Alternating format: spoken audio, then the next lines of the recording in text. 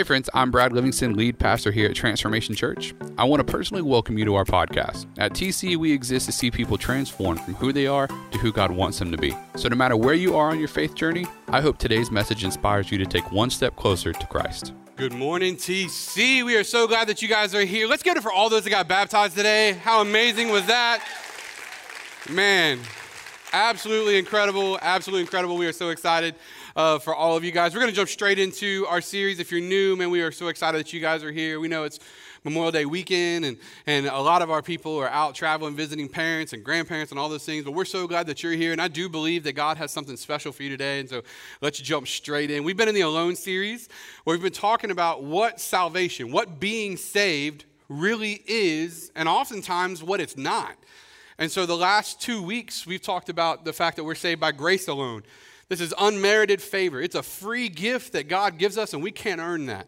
And then last week, we talked about how once the free gift has been extended to us, we receive it by faith. And we don't receive it by works. We don't receive it by earning it. We receive it by faith and putting our faith in Christ. And so we talked about that last week. And then this week, we're going to talk about Christ alone. Turn to your neighbor and say, Christ alone. All right, that was pretty good. I'm not going to lie to you. That was good. It must have been that third song. Got y'all going, huh? So Christ alone. And so as we kick off today, so we're saved by grace alone, through faith alone, in Christ alone. And so the beauty behind this message is what Jesus did for us, and that's what we want to talk about today. So listen, real quick, as we're getting started, I got a little game I'm going to play with somebody, and so who wants an opportunity to make like $20? Look, Keith, come on, bro. You raised your hand before I even got the question out. Come on, man. Yep, come on. You're going to do it. There it is. Look at it. He's real excited. $20. Okay. All right, so here's what we're going to do. Look, Keith, I got some cups up here with some stuff, and don't block it. Let them see it, okay? Right. So here's the rules, all right? I bet you that you can't drink this one before I drink both of these. Oh, that's easy money. All right. And some of y'all are like, there's a catch. Boy, there's a catch. All right, so here's the deal. All right, so here's the rules, right? All right. I get to drink one of these completely. Okay. And then once it hits the table, and it still has more than yours, okay? So I get to drink one of these completely. Once the cup hits the table, then you can start, and I'll start on the second one. Okay. And whoever went, okay? So I'll already have like 4 ounces in, all right? All right, so so I drink this one completely. Once the cup hits the table, then you can start on that one. Then I can start on that. Okay. Can I already have that in my hand? No. Okay. All right. So here's the thing, though. You can't touch my cup, and I can't touch your cup. So you can't touch either one of my cups, and I can't touch your cup. Dope. All right, we ready? Well, yeah, go ahead. Any questions? No, I want to be clear if we got questions. I think I got it. Okay, so you can't touch my cups. I can't touch your cup. Once this one hits the table, you can start. Okay?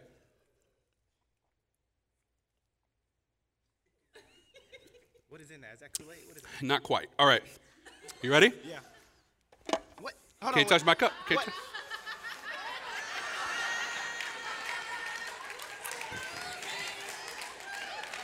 Yo, that ain't even fair. That's not even. Yo, and then you just gonna drink it slow because you know I can't. Okay.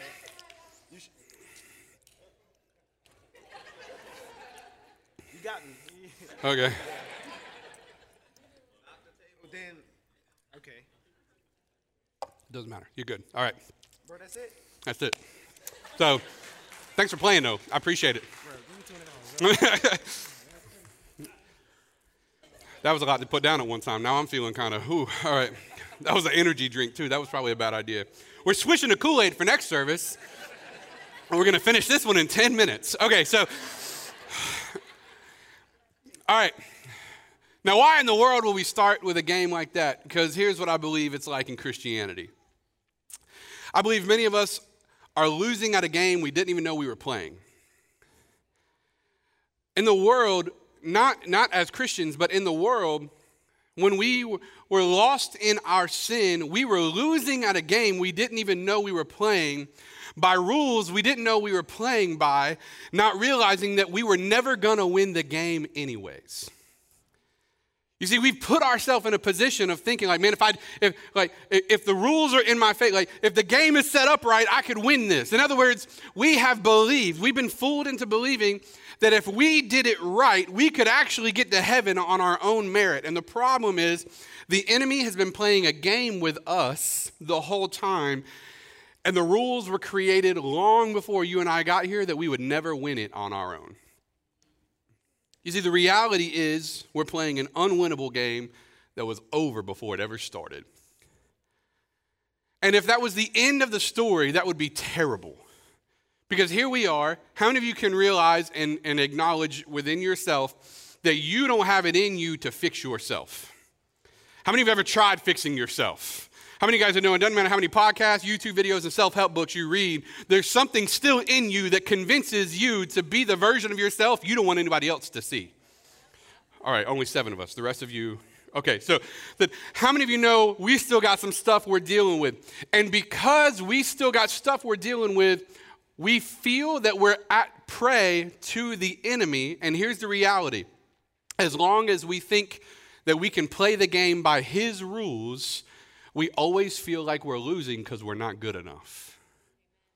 So we all know that sin that is behind closed doors that nobody else maybe knows about, but we know about it and we feel like it disqualifies us. And here's the deal. If that sin were left alone, it would disqualify us. But today I want to talk to you about this idea that Christ alone requalifies us. And it is only through him. And so to understand that, we got to break down the 2 covenants that God created with man, all right? So let's look at those 2 covenants. The first one in your notes, if you have those, you can take them out, is the covenant of works. The covenant of works. And I want to give these 2 covenants to you very quickly. And here's the idea behind the covenant of works is, have you done enough to be saved? Is a question I want you to ask yourself.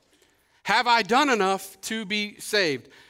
And though many of us may know that the answer is no, here's the problem that we run into. It doesn't stop us from trying, though, does it? Like, I know I can't do enough to be saved, but I'm still going to work my tail off trying to make it happen.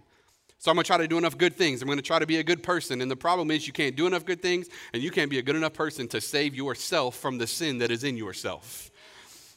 And so we have this covenant of works where you do all the right things, and if you do all the right things in the Bible, then you follow the law well enough, you create enough sacrifices, then you can get your way in. The problem is you can't really do that, can you? And so we struggle, and here's what we've done, is we've fallen trap to this idea that Christianity is really just moralism. Christianity is really just be a good person. How many of you guys have ever heard that before? Like all Christianity, all any religions really are is just be a good person. And that couldn't be further from the truth. As a matter of fact, that phrase alone actually damns people more than it helps them. Because you can't be a good person in and of yourself. Like, how many of you, if God were to play every thought that you had in your mind on the screen behind me, you would cower in terror in a corner somewhere?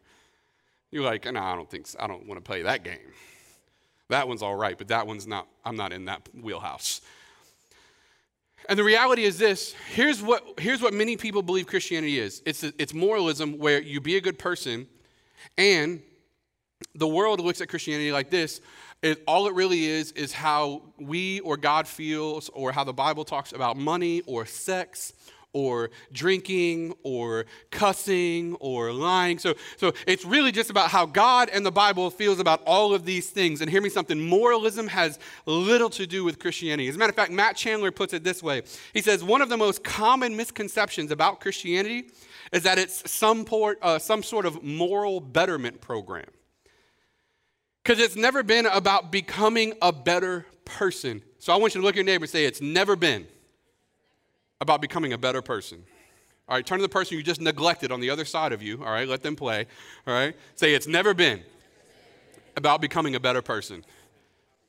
Because hear me, God did not come to make us better. He came to make us new. He didn't come to make good people better. He came to make dead people alive. And we go back to grace alone. We talked about how we were dead in our sins, but Jesus brought us back to life. And so we couldn't fulfill the covenant of works where we were just being a good person and God's going to love us for that. And so here's the reality. He's the standard. So if we're talking about being a good person, I just want to help clear this up for you. If we're talking about being a good person, who's the only good one? God, right? Fair answer. Okay, so who's the only good one? Jesus. So if we're going to be good and the only good thing we have to measure ourselves up against is Jesus, then we have to be as good as Jesus to be good. Is anybody hitting that mark? Didn't think so. Okay, if you raise your hand, it's like you're lying, you missed the mark. Okay, so that's how that was going to go. So I want to take you to Mark 10, and I want to look at a brief story as we get into the rest of today. Mark 10, verse 17. And it says this, as Jesus started on his way, a man ran up to him and fell on his knees before him. He said, "Good teacher," he asked, "what must I do to inherit eternal life?" Now I want you to pay close attention to the way he phrased this question, because this is how many of us phrase the question, and it's wrong out of the gate. What are those two words? I do to inherit eternal life. And my message to you today is, you know what the answer is? Nothing. You can do nothing to inherit eternal life. And if that were the end of this message, you would all leave never coming back. He says, what must I do? And so Jesus, in verse 21 through 22, Jesus looked at him and loved him. And Jesus says this, one thing you lack, he said, go sell everything you have, give it to the poor, and you will have treasure in heaven. Then come follow me. At this, the man's face fell. He went away sad because he had great wealth. And this passage is not so much about the rich getting into heaven as much as it is about this reality. That as good as you and I can try to be in this life, as good as you and I can strive to be, as much as we can try to do the right things, for every single one of us, there is a perimeter drawn around an aspect of our life that will say, God, I'll go as far as you want me to go except there.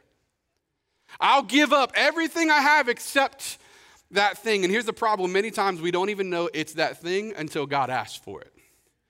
And we go, I'm looking for the health, wealth, prosperity thing. I don't know where the translation got lost, right? And if it's ever been, God, what can I do? You'll always walk away the same way as the rich young ruler did, feeling sad.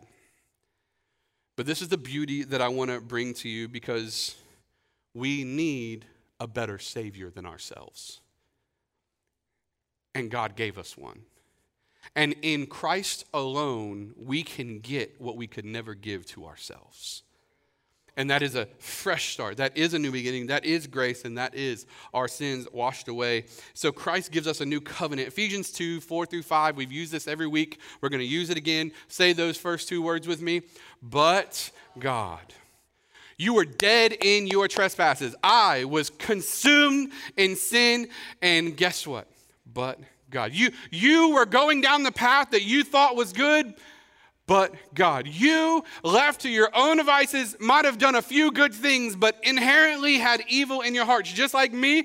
But God, being rich in mercy, right? What does it say? Being rich in mercy, because of the great love with which he loved us, even when we were dead in our trespasses, even when we were consumed by our sin, even when we were lost to ourselves, what did he do?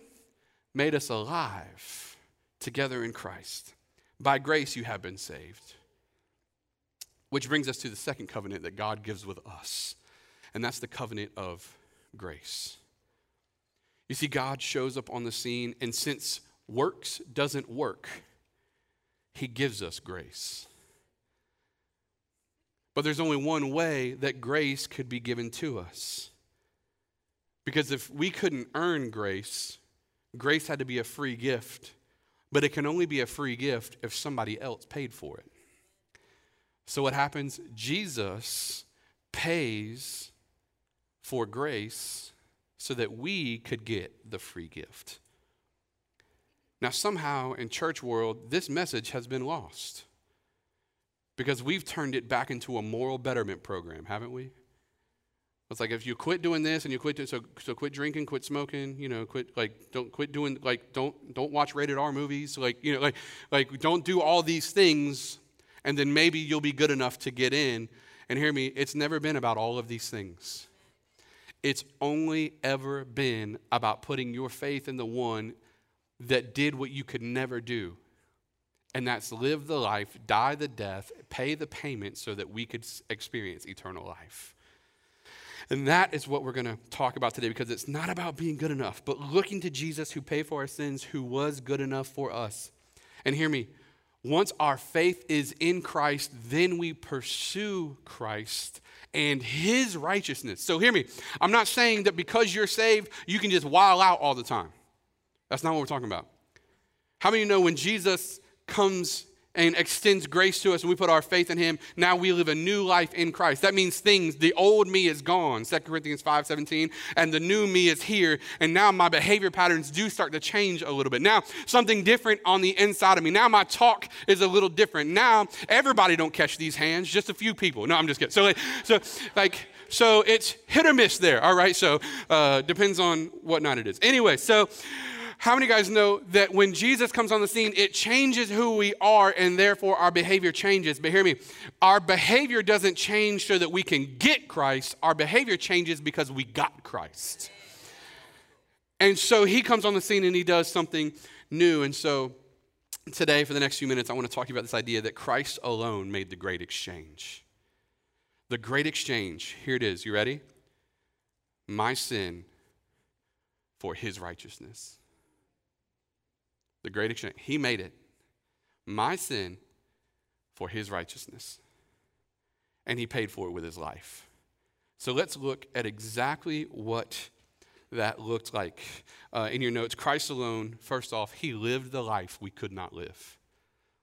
And today is going to be a little more teaching, a little bit of teaching, a little bit of preaching, but I hope you'll stay with me. Christ alone lived the life we could not live. Say life. He lived the life we could not live. And in the culture shop right now, there's shirts, you've seen people walk around wearing them. They're green, they say Hypostatic Union across the front of them. That means that Jesus was 100% God and 100% man. When he walked the earth, he was fully God, he was fully man. And it was required for it to be that way. And here's the reason why. He was 100% man so that he could stand righteous on man's behalf, having been tempted and can sympathize with man over the struggles of life that man has. So he was 100% man in the flesh. He was tempted the way you and I were tempted. He had opportunities the way you and I had opportunities. He had things put in front of him the way you and I have things put in front of us. Listen, there were situations where people could have caught hands and he was like, nope, grace. Except when he flipped tables in the temple, that was different. Okay, so that was righteous anger. But he had opportunities. Women approached him, fellas, the same way women approach you. He was tempted, tested in every way, yet he did not sin, the Bible says. 100% man was tempted in every way, and here's the beautiful part, so that he can sympathize with you and I over our temptations and struggles. So he's tempted in every way. He's 100% man. But hear me, if he was going to be man's sacrifice, he had to know man's struggles. And so he became our sacrifice. So he lived the perfect life, became man's sacrifice so that he could know our struggles, and then he gave his life. 2 Corinthians 5:21 says it like this: for our sake, he made him to be sin. He made Jesus to be sin, to take on sin, who knew no sin. He didn't sin himself, but he took it on himself, so that in him, talking about Jesus, we might become the righteousness of God. Not by your works, but because it's a gift. How amazing is that Jesus gives us that? But he wasn't just 100% man, he was 100% God. That as he walked this earth, he was 100% God, and he had to be 100% God because only someone who was 100% God could consume the wrath of God on our behalf. And you see, many people talk about God like, the Old Testament God is a God of wrath, the New Testament God is a God of love and grace. But the Bible says he's the same yesterday, today, and forever. So how do we reconcile the idea that that God never changes, yet we see two completely different images? Well, the reality is, it's not that God in the Old Testament was different than God in the New Testament. It's that someone came in between them to separate the two different channels. So Jesus steps on the scene, and hear me, God's wrath didn't go away. I really want you to grab a hold of this, and I wasn't even going to say it because I thought it might be too heavy for some of y'all, but hey, we're here. So I want you to grab a hold of this fact because many people believe that when Jesus came on the scene, God's wrath went away. Hear me, God's wrath never went away. Jesus didn't get rid of God's wrath on our behalf because we have sin in our life, God's wrath was going to come to us. Hell was going to be our destination. Hear me, when Jesus came on the scene, he didn't get rid of God's wrath, he consumed it on our behalf. He took all of it on our behalf. Justin, Lydia, myself, Rich. He took God's wrath that was set aside for us because sin had been part of our life. God's wrath that was coming for us because of the sin in our life. Jesus didn't look at it and go, I'm going to get rid of that. He looked at it and said, I'll take it on myself. And that's the Jesus that we're talking about. And hear me, but it could only be Christ alone that could do it. Because he's the only one who was 100% man and 100% God. Colossians 2:9 says, for in Christ lives all the fullness of God in a human body. And so the reason that only he could pay for our sins, though, so he lived the life we could not live. But the reason he was the only one that could pay for our sins is because Christ alone also died the death we deserve to die. Christ alone died the death we deserved to die. And I promise this is going to get more fun in a second, but here's the reality. Because sin was in our life, hell was our destination. Like I always like to make sure people are clear on that. Like, it's like, well, I might have got out, It's like, this is not Monopoly. Right? Like, you don't get to go around the board twice, and it's like, all right, like, no. Like, hell was our destination, my destination, your destination. Hell was all of our destinations because the Bible says there's none righteous, no, not one. In other words, none of us on our own accord could have gotten there to heaven on our own. That means there was something set aside for us. And here's the reality. If it was set aside for us, friends, then we were going. And in our death, fear of death was inescapable because the reality of death brought the reality of what comes after death, which for all of us would have been hell. Turn to your neighbor and say hell. That was probably the most depressing thing you could have said all day right there. For those of you that are watching online, look at your cat and say hell. There's a good chance there's a spirit of hell in that cat. So I'm just letting you know right now. Like, cats are demonic. I'm just letting y'all know right now, I'm not, whatever. Rebellion, witchcraft, cats, it all runs. Okay, so anyway, just kidding. No, okay, so Christ alone died the death we deserve. Hell was our destination. And hear me, friends, here's the reality that we have to face. Because that was the death that was waiting for us, and because that was the death that was waiting for us, we had a fear of death. Now, many of us have a fear of dying, don't get me wrong. Like none of us are looking forward to that. But there's a difference between fearing dying because you're uncertain as to what that's going to be like and fearing death because you're uncertain as to what comes after. And many of us fear death because we're uncertain as to what comes after death. But the reality is Jesus died the death we deserve to die so that we could experience the life that he gave to us.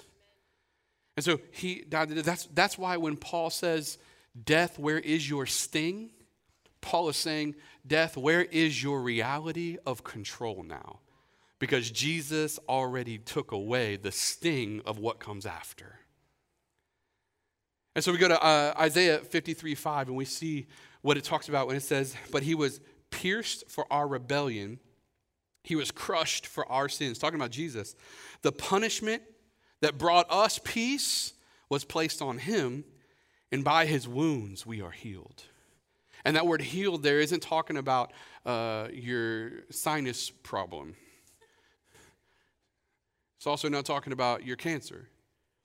It's talking about your eternity. You are you, your spirit, your soul, your everything in your being that fears everything that comes after this world is healed because of what Jesus did on the cross.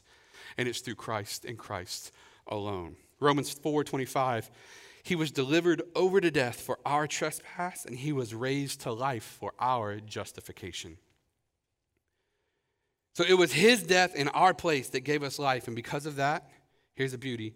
Christ alone defeated the giant we could not defeat. Christ alone defeated the giant we could not defeat. And here's the reality, right? You guys ready? How many of you guys have ever heard the story of David and Goliath? Right? David and Goliath. All right. So maybe if you haven't heard that yet, I want to kind of catch you up for a little bit. Stay with me.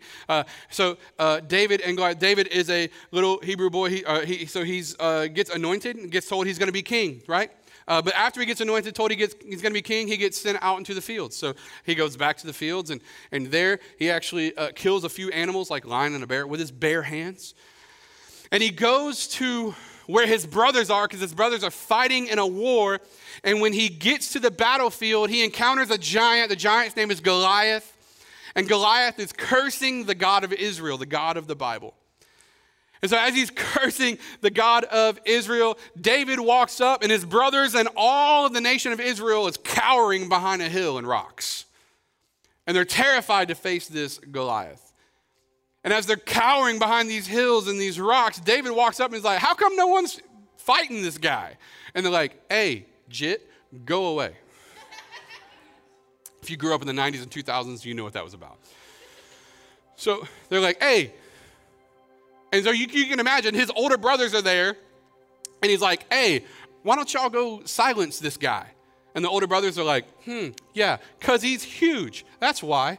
You ever had like a sibling pop off on somebody and you're like, let me go fix this. And you show up and the person you're supposed to fix it with is huge. You're like, you know what? No, don't talk to him like that. All right, you need to get it fixed. So he goes, and Goliath curses God. Long story short, Goliath curses God, and David says, oh, no. And he goes and gets 5 stones. Now here's an important thing, just free information. He didn't get 5 stones because he thought he would miss. He got 5 stones because Goliath had 4 brothers. He said, if I got to slay one, I may have to slay 5. I'm going to take them all out. And he goes, and that's where we actually pick up in 1 Samuel 17:45-47. He says this, but David said to the Philistine, talking about Goliath, you come to me with a sword and a spear, but I come to you in the name of the Lord, the God of the armies of Israel, whom you have defiled. This day, the Lord will hand you over to me. But he says this, so that all the earth may know. I want that to sink in. Because for some of you, you've been trying to figure out why you're going through what you're going through. You've been trying to figure out why life was so chaotic for you, and you've been trying to figure out why things weren't fair in your life. Because you had every reason to not look to a God who seemed so unfair throughout the rest of your life. He wasn't fair here and he wasn't fair here, and why would I put my faith in him for my eternity if I don't really know that I loved my life that much? And we see it in verse 47. So that all the world may know, let's keep going, that there is a God in Israel. And that this entire assembly, he's in other words, that everyone watching here may know that the Lord does not save by sword or by spear, for the battle is the Lord's. And as you know, David slings a stone, kills the giant, cuts its head off with his own sword. Boss move, by the way. And here's the reality. When we read those stories, what do? We interject ourselves into David's place. We're like, man, I'm going to kill every giant. My boss, my career, my sickness, my disease. But those aren't real Goliaths, because you can actually defeat many of those. What is greater in your life? What is the thing that when you stand in its shadow, it seems too big for you? What is the thing that would cause you to run away in terror? What is the greatest need that you could ever have in your life? And hear me, it's not your sickness. It's not your disease, because even if you passed on from this life, there's something after it. So what is the greater need in your life? What is the real giant? What is your real Goliath? It is sin and death. The real thing that you needed defeated for you wasn't your cancer. It's not your job. It's not your career. It's not your paycheck. It's not your school. The real thing you needed defeated on your behalf, the real Goliath that's in your life is sin and death, because it's the only thing that you can't beat on your own. But hear me, the beautiful thing is just like with David, when God chose his anointed, sent his anointed, commissioned his anointed, and then gave him the tools to defeat the giant in your life, guess what? God already sent his anointed, chose his anointed, commissioned his anointed, and he already defeated your Goliath for you. Hear me, the greatest need you ever had was that Jesus would defeat the only thing you can't defeat. Your real giant is the thing that could have put you in the pit for eternity. But Jesus, with a single shot, put on display for the world to see, that the earth may know that when Jesus comes on the scene, when his people fight, they don't fight with sword and spear, but that they lay down their life. And when Jesus laid down his life, he did what only he could do and give us access back to the Father. Give us access back to God.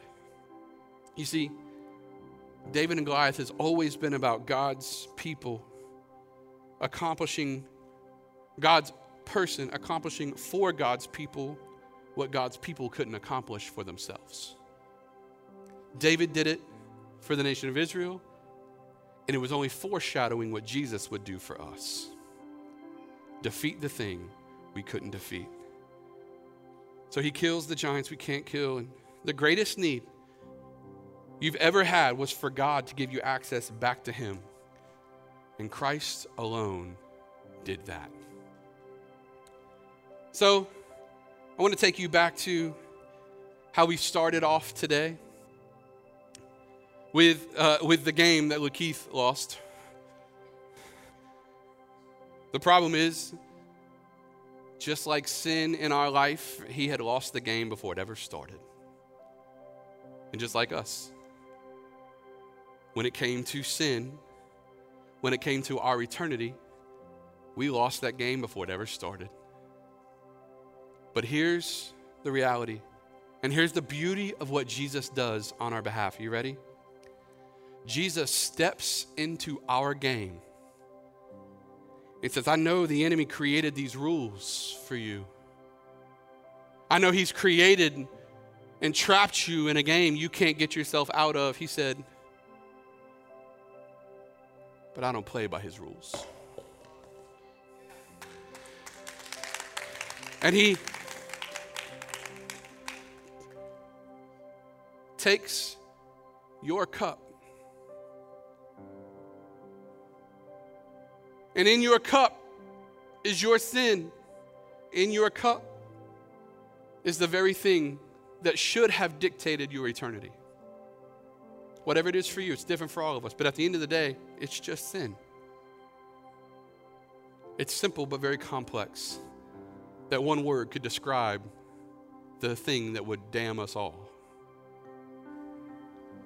He looks at it. I want to take you to one more scene in the Bible, Matthew 26. Before Jesus went to the cross, he went to pray there. And knowing what was coming for him, he knelt down and prayed, and the Bible says he prayed so intently that his sweat turned into blood. And he prayed to Jesus, and if we go to verse 39, he went on a little further, bowed his face to the ground, praying, my Father, if it's possible, let this cup of suffering be taken from me. Yet, let your will be done, not mine. And because God was so set on rescuing us from our sin, Jesus drank of the cup that we could never drink of.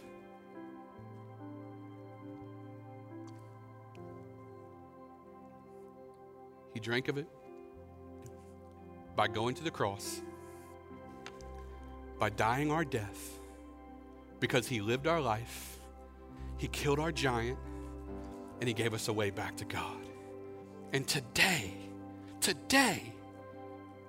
your eternity can be secured in the finished, completed work of Jesus Christ, that you no longer have to strive for it, you no longer have to work for it, you no longer have to earn it, you no longer have to beat yourself up, you no longer have to consume your own mind, you no longer have to go to the penalties, you no longer have to torment yourself, you no longer have to go to that place where you try to put all of your eternity on your own works. You get to come to Jesus Christ, where he says that cup that you were supposed to drink of, that cup that was supposed to damn you, that cup that was supposed to consume you, that cup that was supposed to put you in hell for all eternity, let me drink it because I'm better at handling that than you.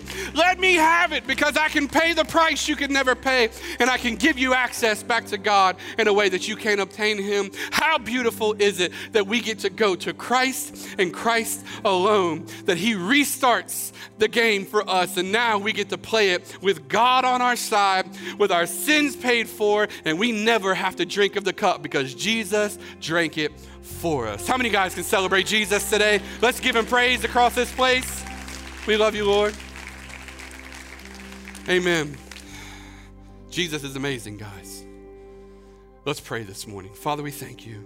Jesus, we thank you that you did for us what we could not do for ourselves. You paid the price, but you didn't just pay the price, you lived the life. And so, God, we thank you for sending Jesus, and Jesus, we thank you for your life, that you lived the life we could not live. You died the death we deserved to deserve to die. You defeated the giant we could not defeat so that we could live in eternity, though we could never deserve it. So we put our hope in you and our faith in you, and we say thank you. We love you today, and we're so grateful. We're so grateful that you laid down your life. If you're here today with your eyes closed and your head bowed, or maybe if you're watching online with us, and maybe you've tried to get yourself to the place of being good enough to be saved. You've tried to get yourself out of the game. You've tried to win. And you've realized you lost the game before it ever even started. And for some of you, I believe many of you, actually, you've even tried to be religious. You've tried to be a good rule follower. You've tried to come to church. You've tried to read your Bible. You've tried to do all the things on your end to be good enough to live in God's grace, but you have not surrendered to the finished work that Jesus did on your behalf. And today, I want to invite you into the place where you realize that you never had to play the game that the enemy was putting in front of you. Jesus already beat it. And so I want to pray for those of you right now who you've had good intentions to be godly, but you feel like you've always fell short. That you would find absolute freedom in the finished work of Jesus Christ. And if that's you, I just want to pray for you right now. God, I pray for every person that is here who has made valiant efforts to keep the rules, who has attempted in every way to be moral and to live the life that looked good, and yet felt as if they were constantly failing. God, I thank you that though you are the standard that we're supposed to live up to, and though we constantly fail at it, you made it to where it was never about our works because you gave us a covenant of grace. And God, I pray for every person who is now transitioning their thought process and their thought patterns to believe and in faith trust in the finished work of Christ to be the reason that they get to live for eternity in heaven, that God, they would start shifting their mind from a position of have-tos to a position of get-tos, from a position of pain, God, to a position of promise and pursuit after you. That God, they would go from, God, just torture and striving and white-knuckled religion where they're gripping as tightly as they can to their own future, to letting it go and trusting completely in who you are, Jesus, and that faith alone would be the thing that would carry them through every step of every day in their life, God. Release the bondage of works and help them receive the gift of grace. We thank you for what you're accomplishing in us. And as we do that, we find ourselves pursuing after the lifestyle, the character that is of you because of what you've done, not so that we can obtain what you're giving us. Set them free in Jesus' name. And lastly, if you're here today and you need Jesus in your life, you need a fresh start. And you need to put your faith in Jesus because you've never done that. Today, Jesus is ready to meet you right where you're at. And I'm not going to come to you. I'm not going to point you out. I'm not going to embarrass you. But I do want to pray with you that Jesus would give you a fresh start. And if you're ready to say, I'm laying my life down and I'm giving it all to Jesus, then I want to invite you to pray this prayer with me. And the whole church will pray with you so you're not praying by yourselves. So let's pray, church. Say, dear Jesus, forgive me. Forgive me my sins. Forgive me my wrongs. Make me pure. Make me whole.